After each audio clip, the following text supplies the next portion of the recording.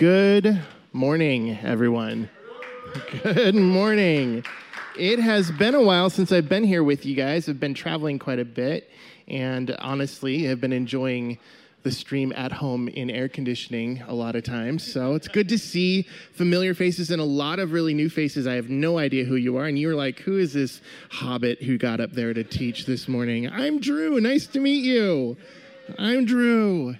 So, in the interest of time, because it is 900 degrees out, and half my motivation for being here this morning is to sweat off at least 3 of my chins, I am doing an abbreviated message this morning, and that way we won't be, thank you, yes, me too, like, oh, hey. But of course, Drew abbreviated is still long, so, because I can't say my name in 10 minutes, so God bless us all. So we're jumping back into the book of Acts, and where Ryan left off on the book of Acts 2 weeks ago was in chapter 5, and he had just preached on this interaction that we see in the people of Ananias and Sapphira and their untimely death. It's a cheerful message, but I want to say this before I get into what I'm going to preach on this morning. As I was looking over the notes, and unfortunately that message, it's not recorded anywhere, and so we're going to do something to get some form of that message recorded for others to see and listen to, because in my opinion, I was telling Ryan this morning, I think it's one of the most important messages I've ever heard preached in any church. And because there's so much weight and so much baggage that has come with that passage, and in my perspective, from my reading of Scripture, from my knowledge of who Jesus is, that the church has sidestepped and not taken the responsibility to clarify that moment in church history.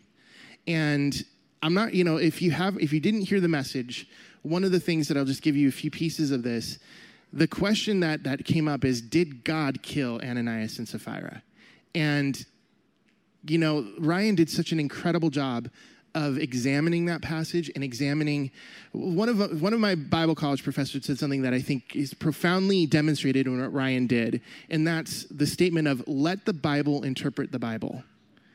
Let the whole Bible interpret the individual passages of the Bible. And Ryan did such a great job of taking the whole story of Scripture and bringing it as context for what happened and letting us see it through a different lens, which I think is so incredibly important.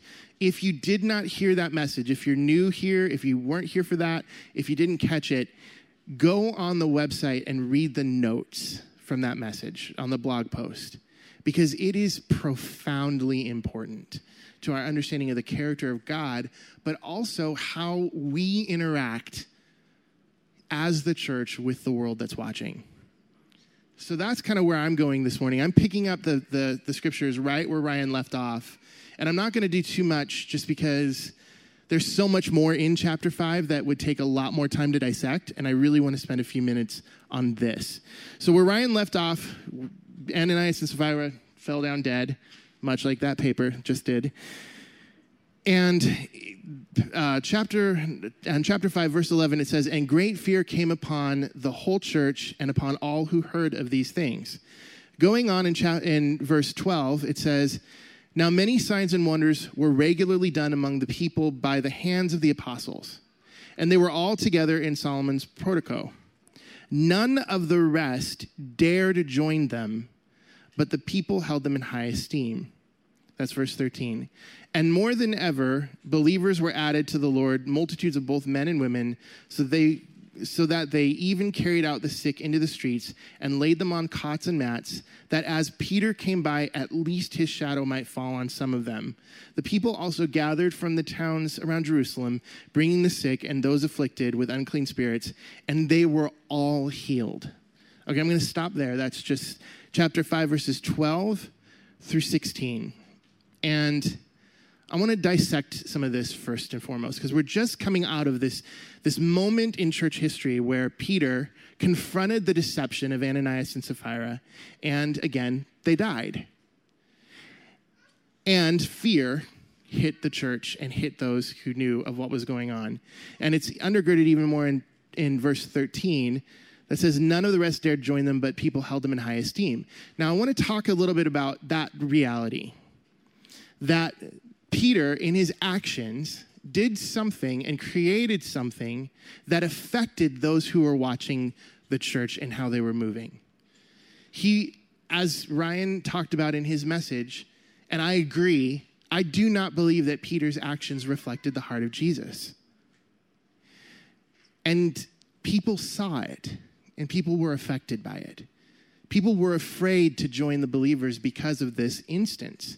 And I want to take a few minutes and talk about these concepts that I think play into this reality in here, because just because Peter messed up, which I believe he did not mean that God withdrew his power, his spirit, or his hand, or his anointing from the church. In fact, what we see happen is that there was a period of time where people were afraid, but then people continued to get healed. People continued to come to believe in Jesus. The church continued to grow, which, number one, for anyone in professional ministry, that is one of the most comforting realities I think we can understand, is that in spite of our best efforts to screw up God's move, he still moves. So, I shared this in a message a while back. When God called me, he also factored into it my own stupidity. And thank goodness he did, because I'm not a perfect person. None of us are. We all make mistakes in how we represent God and how we teach and how we live out our faith and our calling. But God is still bigger than our frailty. In fact, in the scriptures, you can see it put this way. He puts his presence, his power, his authority in jars of clay. These frail, broken, not noble vessels, not in spite of the jars of clay, but to display that the power working in them is actually him and not us. So in one respect, what Peter did when he basically called down the death of this couple did not represent the heart of God, but as God always does, he takes our failings, he takes our stumblings, and he uses them for his glory to display that he ultimately is good. So let's say that from the get-go. But I want to examine this moment and the correlating reality of people were afraid to join. People were afraid to step in, and then their desperation for healing kind of moved them past that and moved forward. Essentially, there was a roadblock created in people's ability to come and experience the presence of God. Does that make sense? The fear that was created by that action prevented people from coming for a little bit of time. We all continue to have mistakes like that in our lives, where we do things or say things or live out things that make it harder sometimes for an unbelieving or a seeking world to rightly discern or approach Jesus because of the way we sometimes act. Come on. I'm not perfect. I don't know a person in this place who can say that 100% of the time they are representing Jesus accurately. And yet God is still faithful. He is still powerful, he still moves, and he still walks us through his plan and his purposes. Now, there's a term that maybe a lot of you might be familiar with, and it's the term orthodoxy. How many of you ever heard the term orthodoxy? Raise your hand real high, and don't mind the pit stains from the high heated day. Orthodoxy is simply this. It's correct beliefs. It's correct thoughts on who God is. When we talk about an Orthodox church, we talk about their doctrine being right. We talk about their theology being sound. We talk about their scriptural interpretation being sound. Those are so important. And honestly, I think Peter had his orthodoxy in some ways pretty right in that God does not like deception. He hates deception. He hates lying lips. And Ananias and Sapphira were lying. But there's two other terms that we don't hear that often that I think speak to what we're called to be as the church. The second one is called orthopraxy. Orthopraxy. Orthopraxy is correct behaviors. See, orthodoxy is what we believe. Orthopraxy is how we live out that belief. The third one is called orthopathy. And orthopathy, like orthodoxy and orthopraxy, is right feelings and affections. If you look at this, you can see this played out in what Jesus said to us.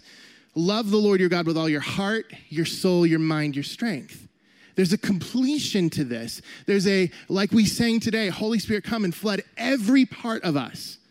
Not just our thinking, not just our behavior, and not just our affections or emotions. Because we can have one of those things changed and still be a mess and misrepresent the heart of God.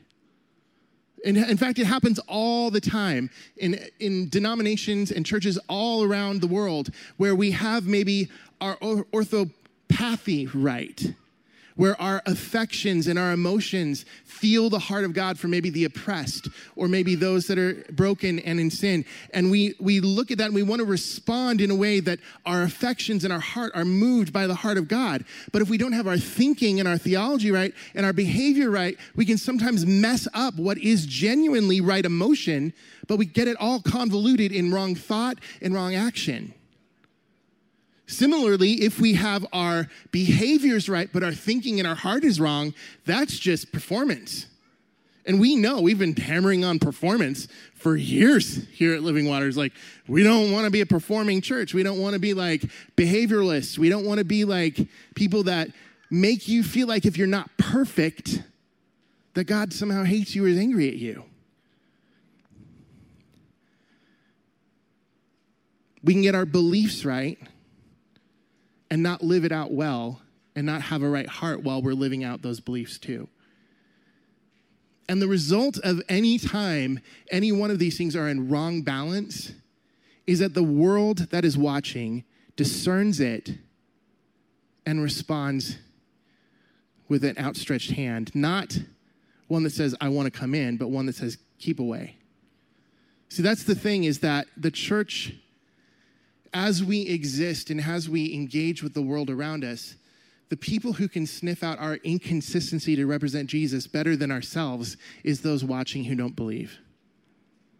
In fact, it's profoundly accurate sometimes where they can say, you're not acting like Jesus when we think we are. When we look back at this passage of scripture that Ryan preached on so incredibly powerfully, I think what we're seeing is an example of someone who didn't have all these things right. And it gives me great hope that Peter, after Pentecost, didn't have all these things right. Because God still moved him and still used him and still moved the church forward. And I think it should give hope to every single one of us who often don't get things right. I want to give you a personal example because this can just be me, a lot of like church, but I want to give you an example of how this played out in my own life. Many of you know, those of you who've been around Living Waters for any length of time and know who I am and what I do, know that my ministry is one that is challenging culturally. It's challenging culturally. We have to walk this line of right truth and right action and right heart, or else we are literally stepping into the minefield of culture. And even if we do it right, we still step into the minefield of culture and people get offended. But in this, God still calls us to examine and have our thinking, our behavior, and our affections conformed to who he is and representing him. And I will tell you right now that in the beginning of some of my foundational seasons of ministry, I had my orthodoxy right, but my heart and my behavior were wrong. In particular, this played out in relationship with my own twin brother. So for those of you who don't know yet, my ministry, I address issues of sexuality. I address the church's response to homosexuality in the LGBTQ community. My heart is to see people restored into right relationship with God and the church in right relationship with the world. And it's a complicated mess. And years back, more than probably close to 15 years ago, my identical twin brother came out and he embraced a relationship with another guy. And he had a lot of really angry things to say towards me, which is expected because I represent something that's opposite to his direction in life. But in my handling of him, I went to the scriptures and I found some scriptures that said, don't even eat with such a man. And I lived that out in a way that was self-righteous and condemning. Even though the word was right-ish, my behavior and my heart in applying it was wrong. And instead of what my heart would have been to do, to, live out the word of God and see this guy repent. Instead, what my wrong heart and my wrong actions did was they pushed him further away from God. I want to ask us to take a minute and examine our own thoughts, our own heart, our own affections, our own emotions, our own beliefs, just for a moment with the Lord and say, God, in those three places of emotion, affection, same thing, behavior, living it out, and thoughts and beliefs, am I representing you well? Am I missing it in any part of my life? In fact, take a minute right now. Just close your eyes before the Lord. And for those of you who maybe struggle with knowing if you hear the voice of the Lord, we all hear the voice of the Lord. We don't always hear it in like words, but sometimes we feel it in emotion and heaviness. Sometimes we feel it physically. But go before the Lord and say, Lord, my beliefs, my behaviors, and my feelings, where is it that I'm missing you?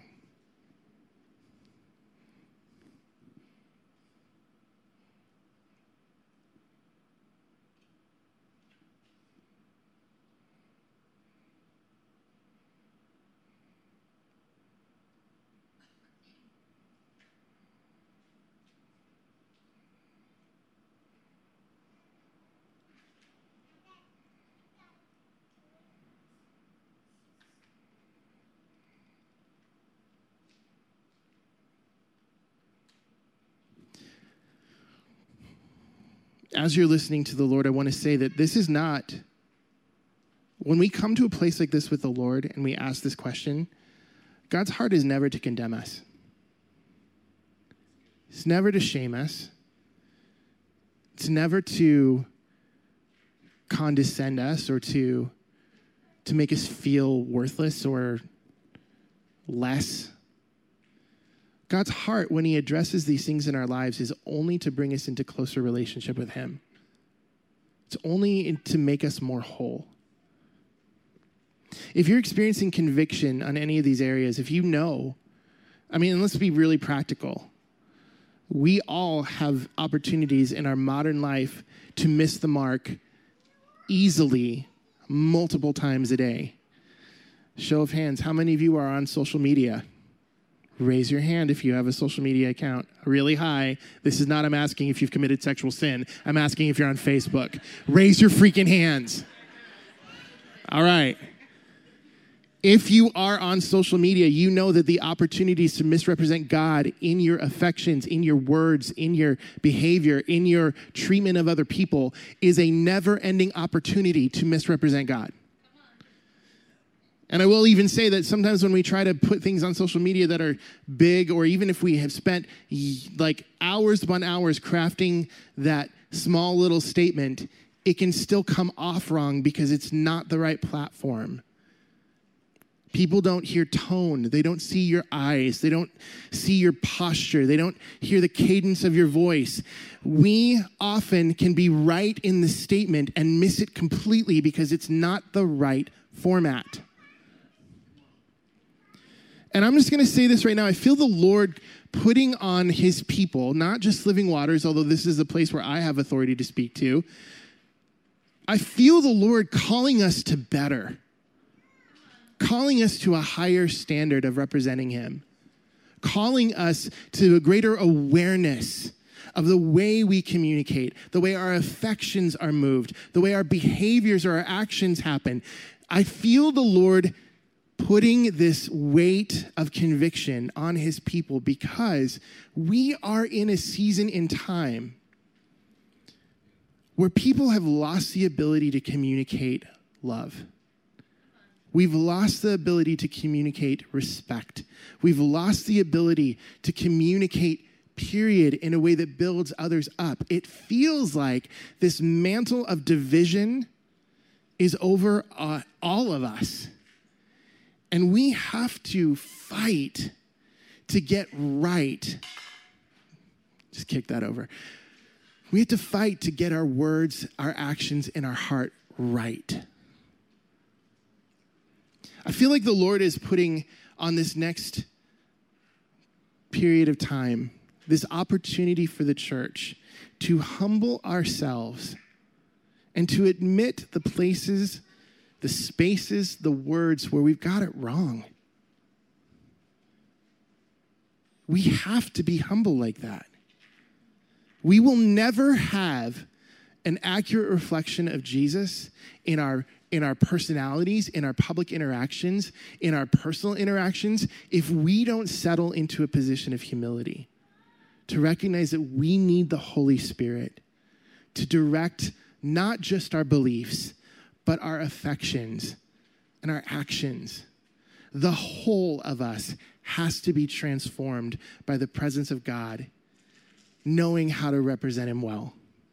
And when I say this, church, I don't say this as another mantle of perfectionism that you're going to fail and we're going to be angry or God's going to be angry. I say this with the full knowledge that God still uses our failures. Praise God. He still uses our failures. And because he uses our failures, we can embrace this call and this conviction without fear. We can embrace it as invitation, not as a warning. And by warning, I don't mean like, this is consequential. Of course, this is consequential. I mean as a warning as you better, and if you don't. Do you know what I mean by that? Like, sometimes in the interpretation of Scripture, and particularly in the passage of Ananias and Sapphira, and Ryan, again, thank you for what you did on that. But passages like that have been often interpreted to lay that feeling of you better, and if you don't, watch out, kind of feeling over the church. I've been a believer for 40 years.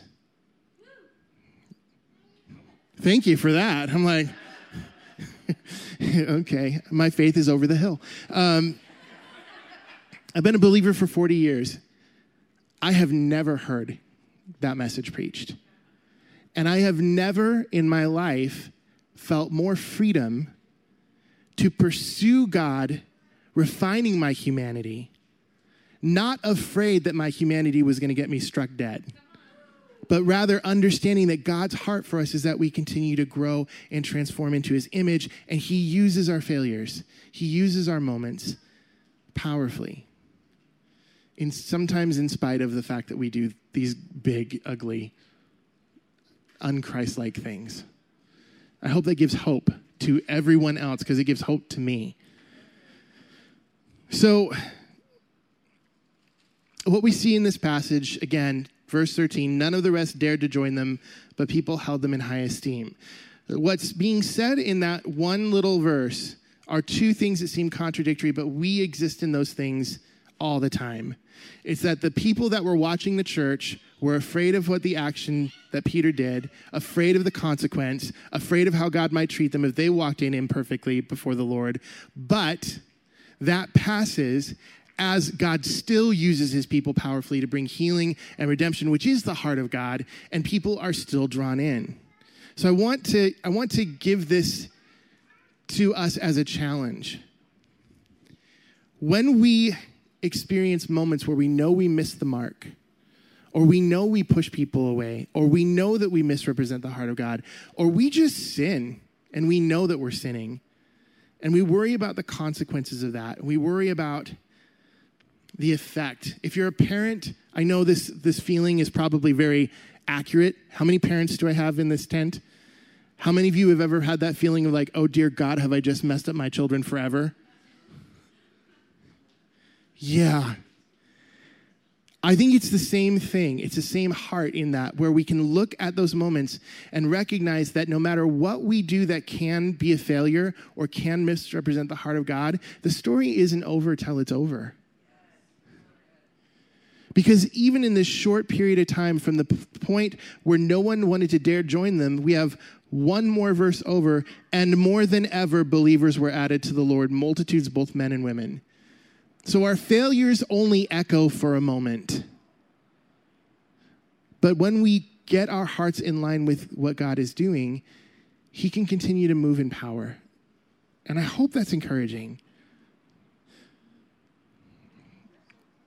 Orthodoxy, orthopraxy, orthopathy.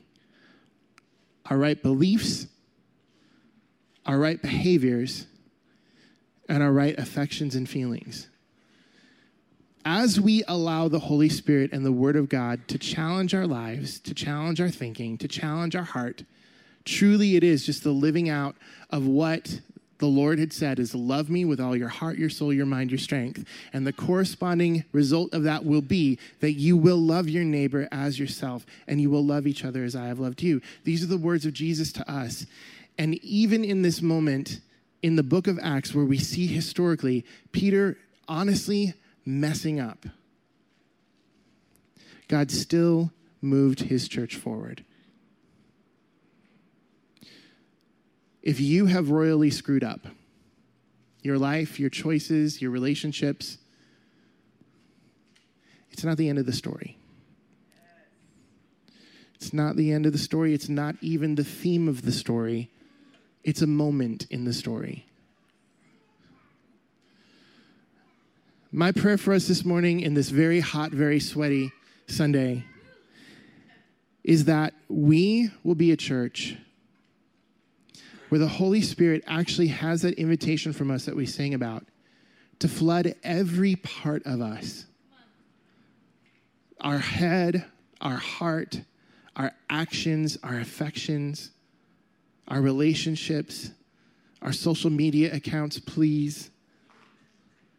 Every place where we represent or we are living ambassadors of Jesus, which is what we are, that the God of the universe, that the Holy Spirit who comes in and dwells in us will have the invitation from each of us to transform and flood those parts of us where we're just not right yet. And here's a spoiler. Every single one of us are on that list. We all need the Holy Spirit to conform and refine and to flood every part of us because we're not there yet. We're not there yet. Please remember that if something is said from the front and you don't like it. Please remember that when if you're in a small group and someone rubs you the wrong way. Please remember that when you log on to Facebook or Instagram and someone says something that you want to correct. Please remember that when you're parenting. Please remember that in every moment and walk of our life that none of us are fully there yet.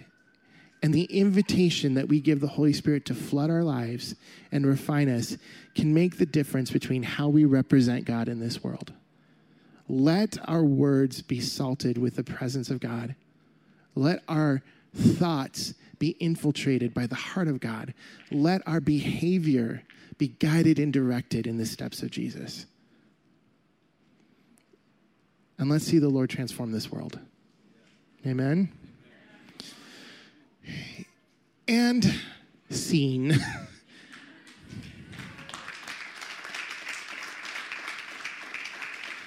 Let's pray and find some air conditioning.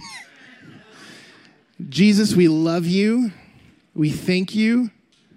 We thank you for the opportunity to be here this morning. And for those that are joining over technology, thank you for the technology that allows us to gather when we're not gathered. Father, but today I pray for my brothers and sisters. I pray for the church.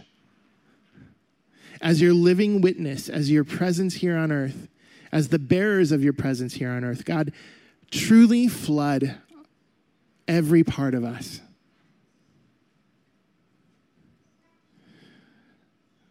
Truly, Father, flood every part of us. Our thoughts, our actions, our affections, our lives, our relationships, Lord, into every part of us. And bring us into that conformed image of Jesus. Lord, our heart is that when people see how we respond, how we treat people, how we speak to people, the words we say, the way that we say them, the posture of our relationships with people, when people see and hear those things, may it resonate with the heart of Jesus. We don't want to be an obstacle, Lord. We don't want to create stumbling blocks for people. We want to extend an invitation for people to come and know the God that has transformed our hearts. So, Father, continue to transform us. Continue to humble us so that we can be more accurate representations of who you are. Thank you, Father. We love you, and we bless you. In Christ's name, amen. God bless you all. Find some air conditioning. And next week is church out. No church service next week. So enjoy the holiday, and God bless you all. See you next time.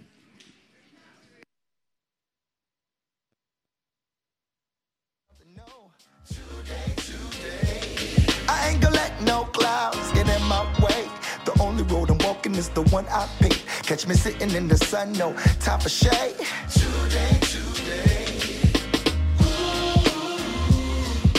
This is the day that the Lord has made. And I ain't gonna let it slip away. I'm gonna be joyful. Yes, I am. I'm gonna be joyful. Today. I'm gonna be joyful. Ooh, I'm gonna be joyful. I got that feeling that you get when you get new kicks. Bell ringing.